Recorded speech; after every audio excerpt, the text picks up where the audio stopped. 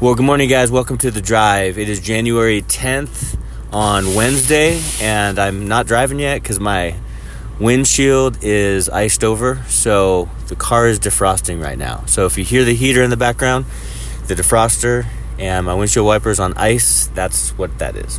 But, yeah, it's 36 degrees is what my car says on the outside there. But it's 6:45 a.m., and we're continuing on with sort of looking at the life of Jesus. Not every detail, not every event, not every aspect, but certain things as we go through, traverse through, journey through the gospel. And I do love that great crowd started following Jesus. I think the Gospel of Mark, I believe it is, it says that his fame spread. And so it does in Matthew chapter 4, verse 24. His fame spread throughout the land.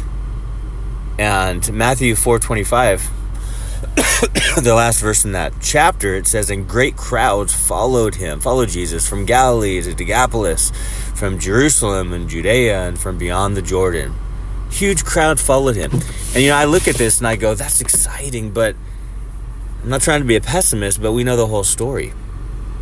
And we know as the truths get more difficult to swallow, to take in, to believe for the people, they start walking away in big crowds.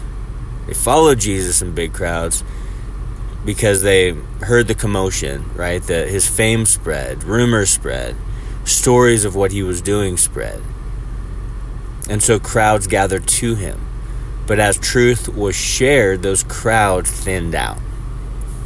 You know what I'm saying? And that's where it's kind of sad.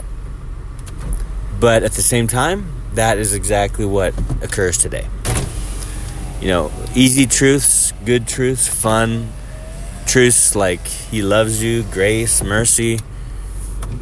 Most people can live with those things. But when truths come about, we're talking about habitual sin, repentance, conviction,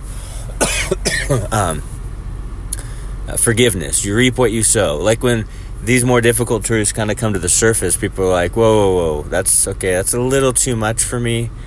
Can you just keep talking about the love and grace stuff? And don't get me wrong, love and grace stuff, it's great. That's amazing. Those are truths. God is love, right? By grace through faith, we're saved. But at the same time, got to confront the whole truth. And we have to be real. The whole truth hurts sometimes. We'll read something in Scripture and it's incredibly convicting and we don't want to hear it, we don't want to face it, we don't want to think about it because we go, that's me. And that's wrong. I'm doing that. I need to repent. And so, all right, I'm going to get on the road. I think my windshields are pretty much, I can see kind of. But so when I look at the fact that the crowds followed Jesus, that's great and everything. And I want to stay there and be excited about that. But they would thin out as more truth was told by Jesus. And that always brings to mind when I think of this truth, this concept, many are called but few are chosen.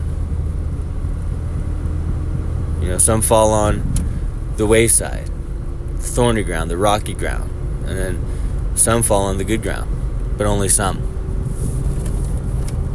And so the truth is difficult for many because what people, their natural inclination is to go, I just want to hear truths that I like. If I don't like it, I'm just not going to hear it or accept it. I'm not going to follow that. I'm not going to do that.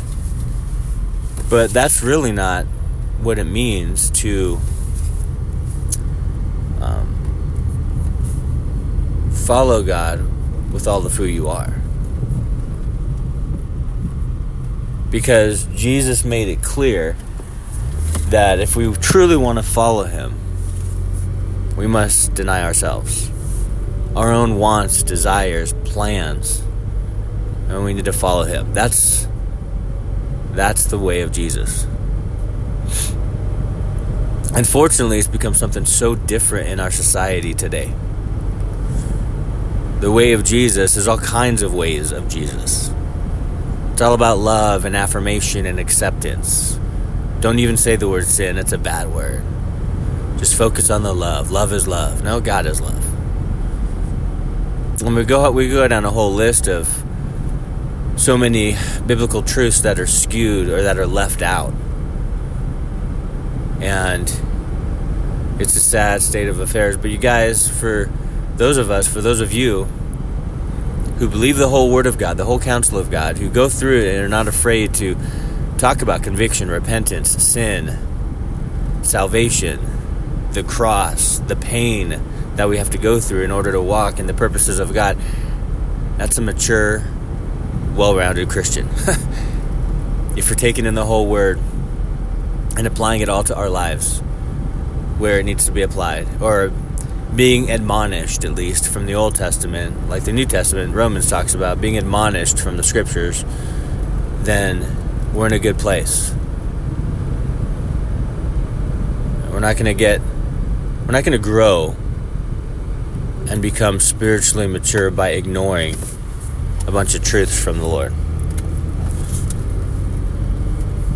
Crowds aren't going to follow Jesus. Now, there are different revivals, there are different crusades, there are different things that happen where a bunch of people gather together, but I'm just saying, like, world-wise.